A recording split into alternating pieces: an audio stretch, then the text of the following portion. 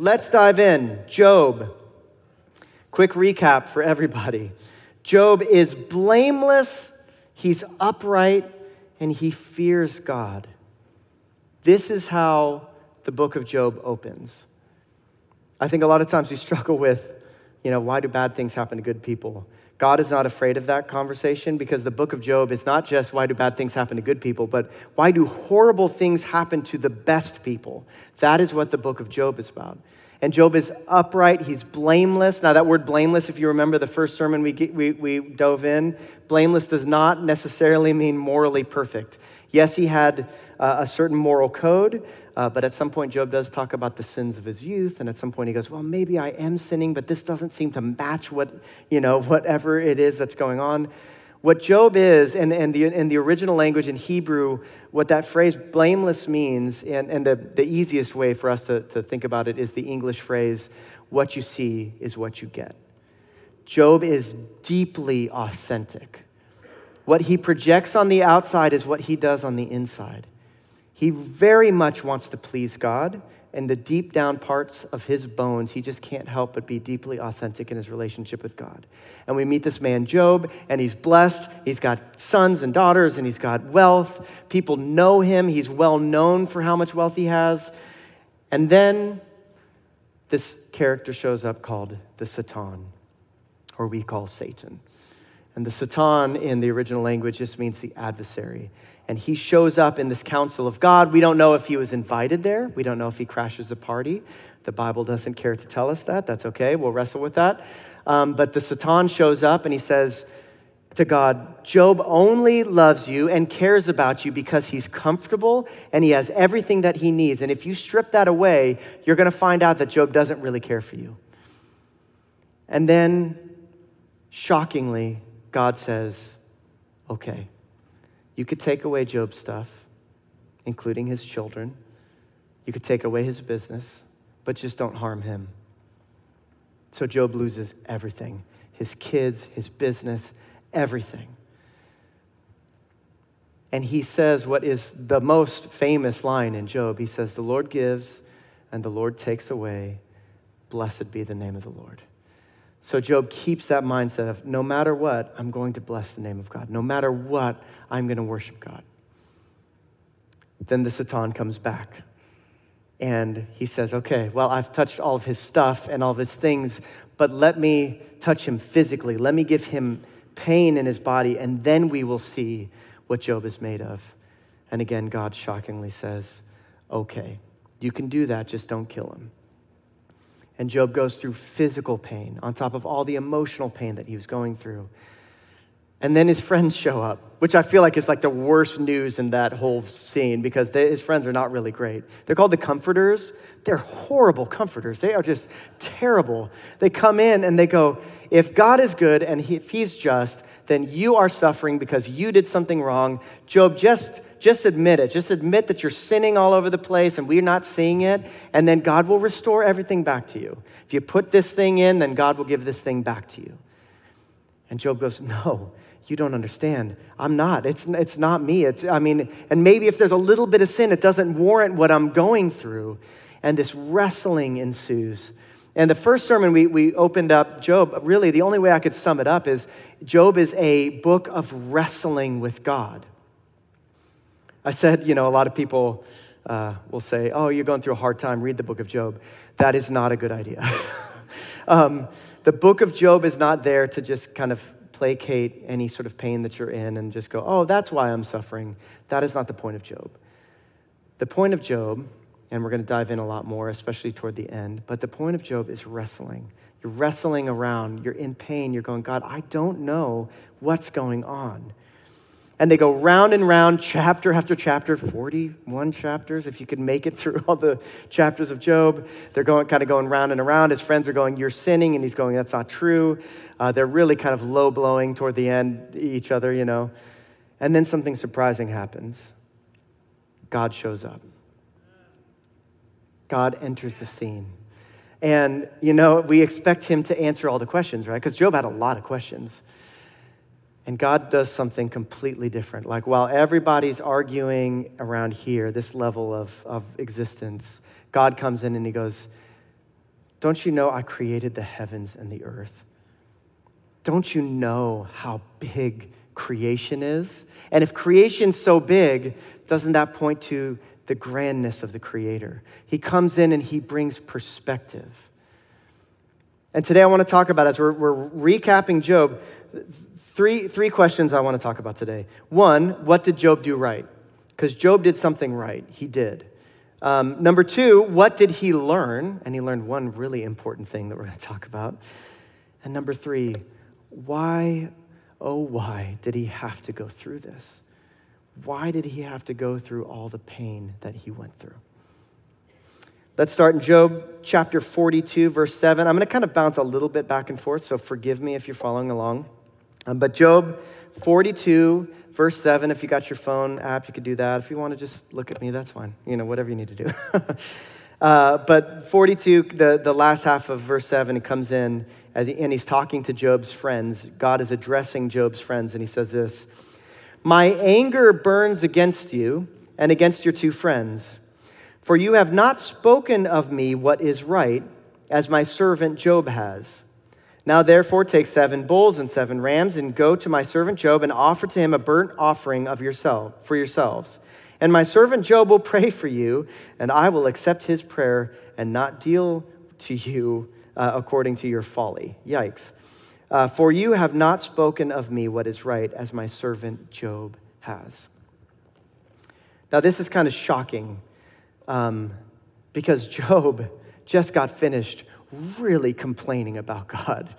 I mean, you go in that, he's going, God, I love you. You just feel the manicness of Job. He's in pain. He's going, I trust you, God, but I just feel like the system of the world is not right. I feel like if you're punishing me, it seems way out of whack from what I think I should be punished with. And even if I deserve some punishment, why everything? Why have you taken everything?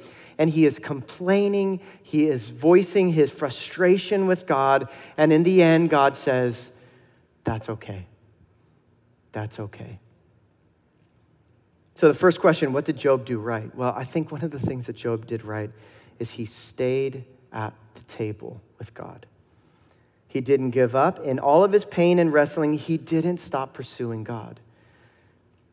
And I think in pain, we're always faced with this choice, right? Do we dive deeper into our relationship with God, or do we dive away from him? And Job kept coming back, kept asking questions, because when you're in pain, asking questions hurts even more, but he keeps showing up. There is a stubbornness in Job, that wrestling of Job going, God, I'm not going to let you go until you give me some sort of resolve. I need to know this. I need to understand. It's very reminiscent of Jacob. Remember Jacob wrestling with God. It's most likely a Christophany, which is a fancy word for Jesus showing up in the Old Testament. But Jacob is wrestling with God. He's wrestling all night. And in the morning, what does God do? He gives him a new name, right? And his new name is Israel, which means to wrestle with God. There is something about this, and I know in kind of our cultural Christianity, it's like, let's just get the answers. Let's just move on to the next thing. Let's just go to the expert. They'll tell you that quick Bible verse so that you can move on to the next problem. Job is not going to have that. He's like, don't just, I think in a lot of ways, this is something for us to remember as Christians too. When your fellow Christian is going through painful seasons, sometimes just giving them that one Bible verse is not what is needed. It's not what is needed. The Bible says to weep with those who weep. Sometimes just showing up and crying with somebody is what's needed. And Job's like, don't give me the easy answers. He's looking at his friends going, don't give me this theologically airtight argument on why I did something wrong. I don't want to hear it. There's something crazy going on and I need to understand it. And I keep coming back to the table.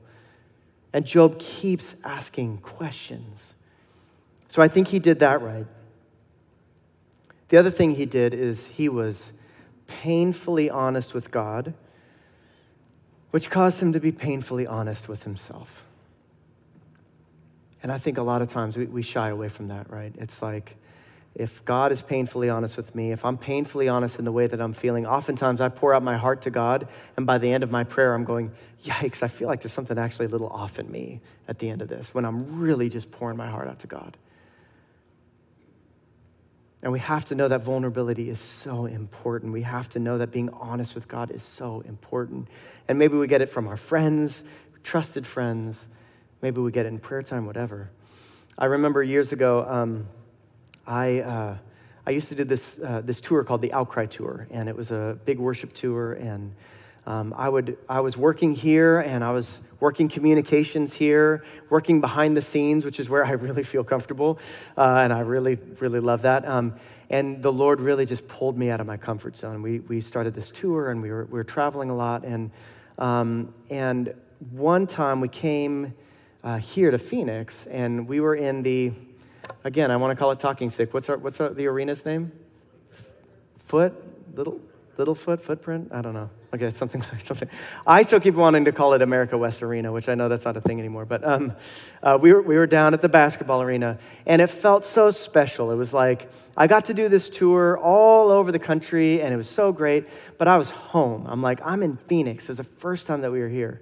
So normally we would invite maybe 5 to 10 people. I invited 75 people to this night. I was just like, if I know you, please come. This is going to be such a great night. And as that tour had gone on a couple of years, I had kind of learned, okay, how do we pull this together, And I would lead a backstage time of devotion with that team and go, hey, tonight is not a concert. Tonight is ministry. Tonight we get to preach the gospel. Tonight people are going to give their life to Jesus. This was that kind of moment of let's come together and remember what we're doing here. And we finished that night and we prayed, and then I was talking to all my friends that were there, and David was there, and David came up to me and I was like, what'd you think? And he said, it was good. He said, tonight was just a really powerful night. And he said, you led so strong. It was awesome to see you doing that. He said, why don't you lead like that at home? And I was like, David has a loving way of punching you in the stomach sometimes. He's so gentle and yet so painful. And I went through this season of going, okay, Lord, what is that? What? I had to be honest with myself and go, okay, why am I feeling this way? It's a little bit like Jesus saying a prophet is not without honor except in his own home. I felt a little bit of that, but the Lord really used David in my life to kick me a little bit and go, okay, I need to lead like I'm feeling called to lead, And you can't get into that place without pain. This is why we need community. This is why we need prayer. This is why we need to hear from the Holy Spirit on one another's behalf. This is so important that iron sharpens iron is friction. It's friction, but it makes us better. And Job is this man who is just stripped raw of everything, and he's painfully honest with God, and he's painfully honest with himself in front of all of his friends. He's just like, I don't have any pretenses anymore. I'm not trying to act fancy or powerful anymore. I am at my absolute and most embarrassingly low point. And God, I'm confused. I don't know what's going on. So Job he kept coming to the table. He was persistent. He was painfully honest. And then the most important thing, though, is Job allowed himself to be interrupted by God. I really picture this, when God comes in and it's like you expect him to answer all the questions that Job's asking, right? You expect him to come in and go, let me give you clarity. Here's what's going on. I'm going to explain everything. And God just comes in and goes, you have no idea what's going on here.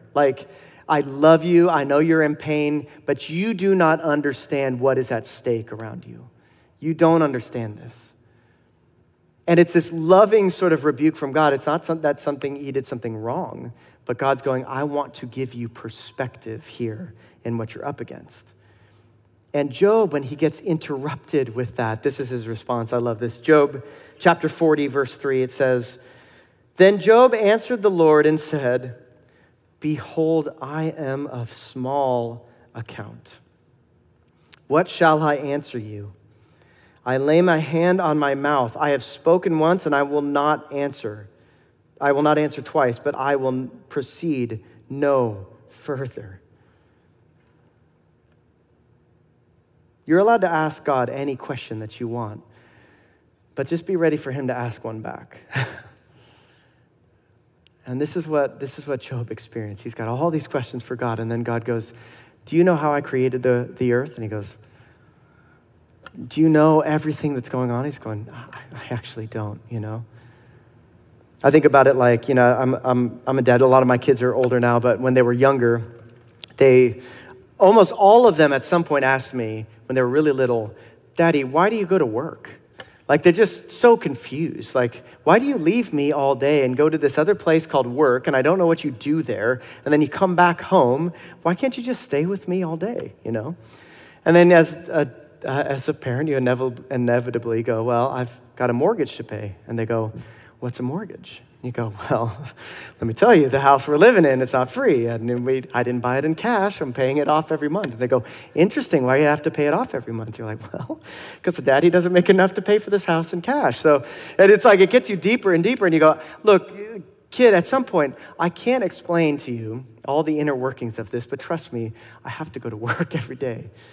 And this is what I feel like God is doing, this sort of lovingly like, look, Job, I know this is so painful for you. I know this is scary. I know that you are in deep grief, but you do not understand what is at stake here. You don't understand what's going on. And I'd love to answer all of your questions, but let me answer with this one question.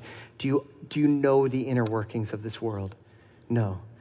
Do you see how big creation is? Yes, then that means the Creator is even bigger. Trust me, Job, I'm going to work this out for good. And this is what Job is up against. So this brings me to the second question. What did Job learn? Job learned that he is very small. Like, he didn't learn, why did this thing happen? He just came to the point where he realizes, I am so small. And I'm not talking about insignificant. We are all significant in the kingdom. We all have a very significant role to play in the kingdom. But there's that beautiful, I don't know if you know what I'm talking about that beautiful moment where you're like, I am so small. I am so small. I used to go on these hiking trips with my uncles. My Uncle Joe is like an award-winning photographer. He is awesome. And he would take us out, and we'd go do a lot of photography together. And we went to Mount Rainier. We went to like all these amazing places.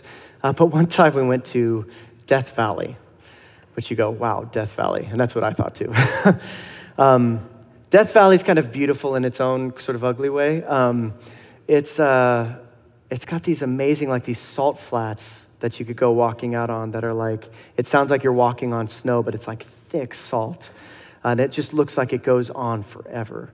There's just these crazy places. There's the racetracks. I don't know if you've heard of that, but it's like this mysterious place where rocks like move on their own, and people are like, we think it's because of the wind and the ice, and they're not really sure, but it just feels mysterious. You get out there and you go, wow, this is wild, And one night, my Uncle Joe, he told me, he's like, you could get a really cool photograph of stars if you lock on to the North Star. The North Star doesn't move, but everything else spins around it. And he said, if you lock onto that and you open your aperture and you expose the film, it's the caveman era back when we used film. You open your aperture and you leave it running for a few hours, you get this beautiful picture of the stars like spinning around. He said, but you got to wake up before the sun comes up because it'll ruin your shot. Like, you got to get out there while it's still dark. So I'm kind of like I'm half sleeping in the tent anyways. I never sleep great in the tent. I don't know if anybody does. And I woke up in the middle of the night. It's probably 3 a.m. and it was cold. Actually, this Death Valley does get pretty cold in the winter. And I went out there, and in Phoenix, there's so much light noise. You get outside and you're like, wow, there's like 24 stars. This is amazing, You get out to Death Valley, you're like, oh, there are millions of stars. Like, this is wild. And you just have that moment. I don't know if you know what I'm talking about. It's like that emotional reaction sometimes of going, I'm in the presence of something huge. Like, I am so small. And this is what Job learned. He learned he is so small, and there's so much mystery in God, and he finds this peace at the end of it. And I think so many times the level of our peace is dictated, the level of peace we have in our life is dictated by the amount of mystery that we allow in our life. God is mysterious, you guys. I know we want to answer all the questions. I know we want to check all the boxes, but God is so mysterious, and there's things that we will just never understand. You look at the book of Revelation, and so many times we say like, oh, once I get to heaven, I'll get it. You look at the book of Revelation, and there are people that are in heaven, they're asking God, how long are you going to keep doing this? Like, even when you're in heaven, they're going, I still don't understand this. Like, God is not fathomable for us. Like, he is just not. And Job learns this beautiful lesson that he is so small. And yet he's very consequential, because what Job is going through is teaching a lot of people how to suffer well. But I think this too. I think, when God shows up, Job is arguing, he's going round and around with God. I wrote it this way. I thought, how can I sum this up? And I said this: oftentimes the presence of God is the answer, is the answer to our deep questions about the world. When God shows up, we suddenly have a lot fewer questions. God seems less concerned with explaining himself than he is revealing himself. God is more interested in giving us perspective than he is giving us answers. The level of our peace will often be dictated by the level of mystery we allow in our relationship with God. That's me just like verbally puking out. What can we learn from this? Well, when God shows up, things get into perspective. Our pain doesn't go away. Our questions may subside for a little while, but when God shows up, it makes a lot more sense. And Job prays for his friends at the end. It's interesting to me too, because Job, as it wraps up, it says, well, I'll read it. Job 42, verse 10, it says, after Job had prayed for his friends, the Lord restored his fortunes and gave him twice as much as he had before. All his brothers and sisters and everyone who had known him before came and ate with him in his house. They comforted and consoled him over all the trouble the Lord had brought him. The Lord blessed the latter days of Job's life more than the former part. And so Job died, an old man, full of years. I think it's tempting to read this and go, well, see, Job went through all this suffering and then he got it all back, and even like twice as much. Isn't that awesome? And that is not what's going on here. It's a restoration of Job. It's not a replacement. Restoration is not replacement. So Job's kids that died in chapter 2, 1 and 2, they don't get replaced. There's new kids that come, but he feels grieved. And I love this line in there. It says, they comforted and consoled him once he got everything restored back to him. There's something so deep about the book of Job. There's something deep when it comes to the suffering of humanity. And Job is not those easy answers. Job is not that airtight theology that makes you feel better. At the end of it, you realize, no, there is deep sorrow in the world. And it's painful. And we're not called to just blow past it as if it's not there. We're called to engage in it. But please do not let go of God in the midst of it. There's this thing in Christian circles called deconstruction.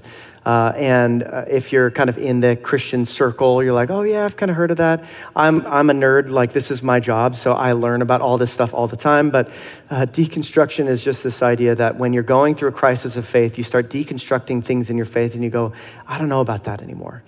I don't know about that anymore. I don't know about that anymore. Job is deconstructing. Job is pulling things apart, going, I don't know, Lord. I don't know. I know you're good, and I've devoted my whole life to you, but I just don't know. I'm starting to really have a crisis of faith. And Job is tempted, I think, to go one of two ways. One, he falls away from the Lord. He just goes, I can't do it. The questions are too painful. I need to know all the answers, and I just can't do it. I can't follow you anymore.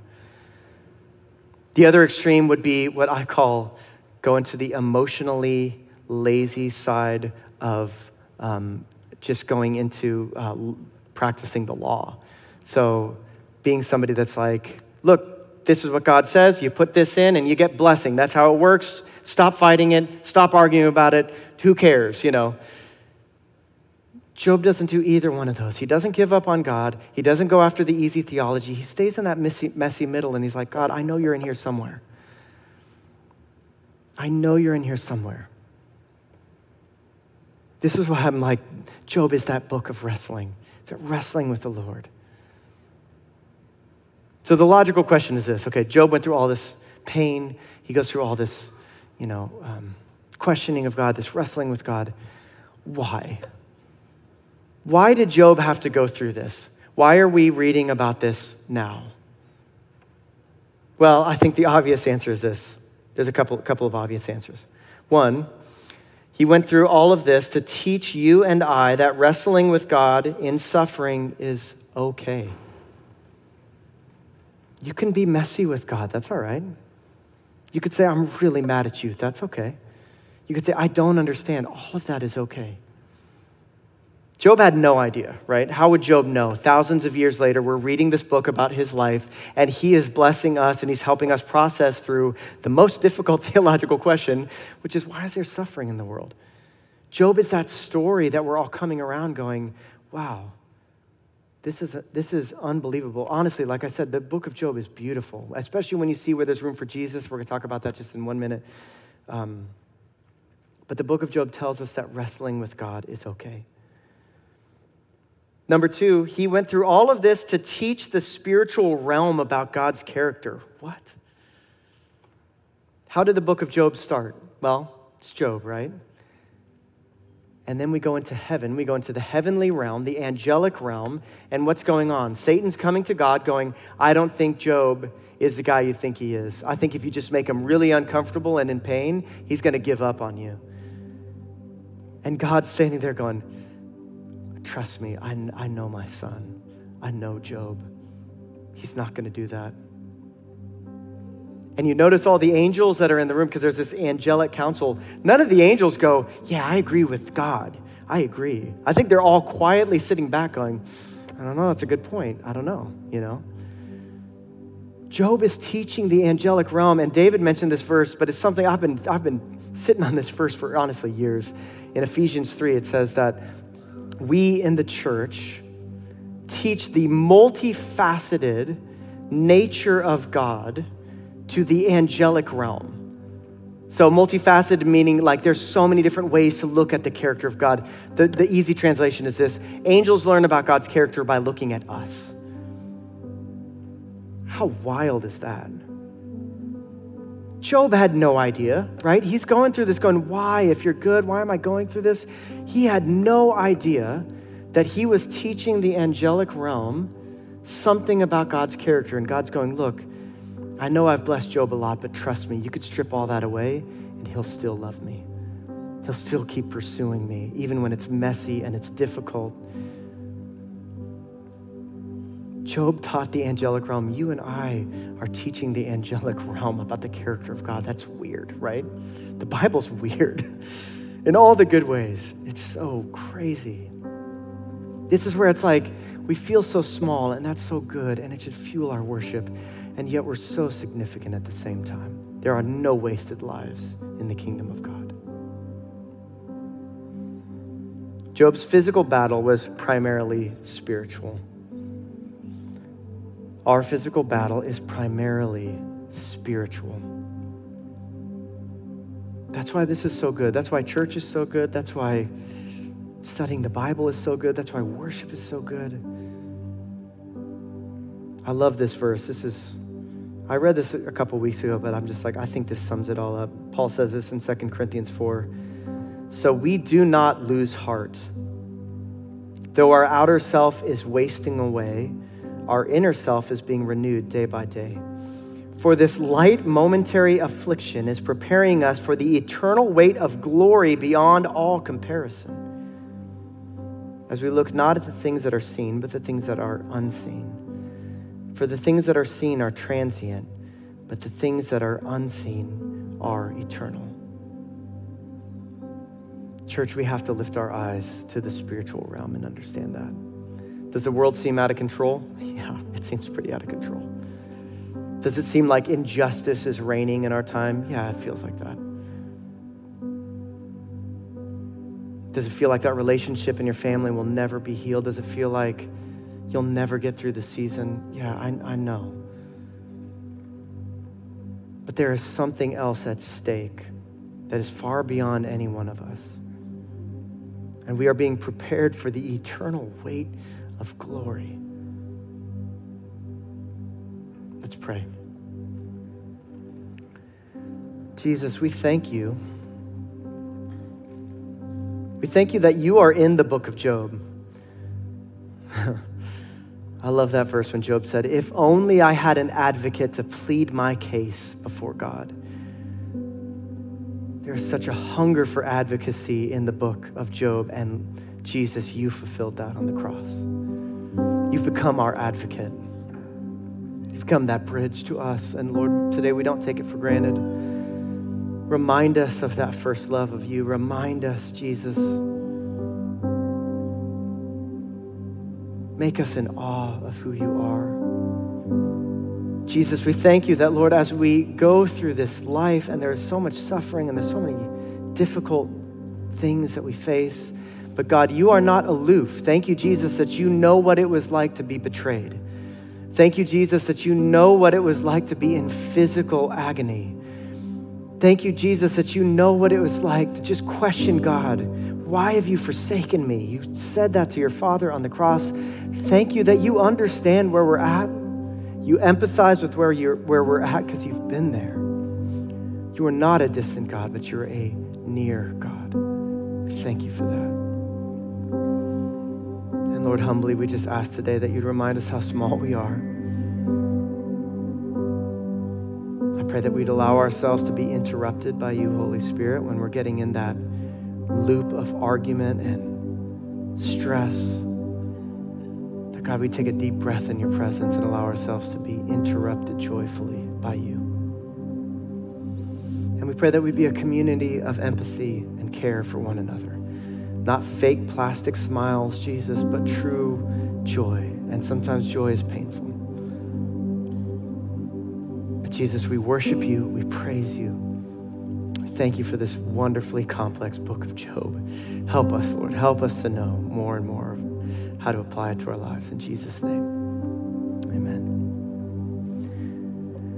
Let's engage in worship. Let's stand up. I know I've said this before. Worship is not our singing time. It is. It's a time to sing. But it's a time to remind our heart of who Jesus is. It's our time to just remind ourselves of who God is. So let's really engage. Set your heart on Jesus and let's sing together.